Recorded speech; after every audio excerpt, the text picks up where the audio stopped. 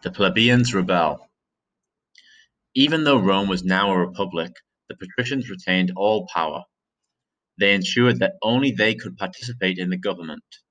Only they could become senators or consuls. Plebeians had to obey their decisions because laws were not written down. Patricians often changed or interpreted the laws to benefit themselves. As a result, a small group of families maintained all the power in Rome. The plebeians had to unite and fight for what they wanted. They began to demand more political rights. The struggle between plebeians and patricians is referred to as the conflict of the orders, a conflict between the two social classes. The rivalry grew especially heated during times of war.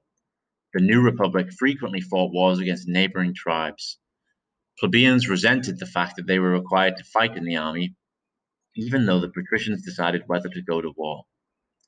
The struggle took a dramatic turn in the year 494 BCE, at which point Rome was a city of 20 to 40,000 people, and the majority of the population was plebeian.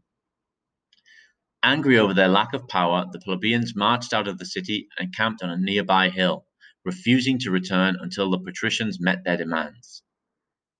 Work in the city and on farms came to a halt, putting Rome in a crisis.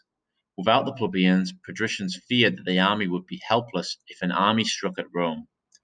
A great panic seized the city, wrote Livy, a noted Roman historian.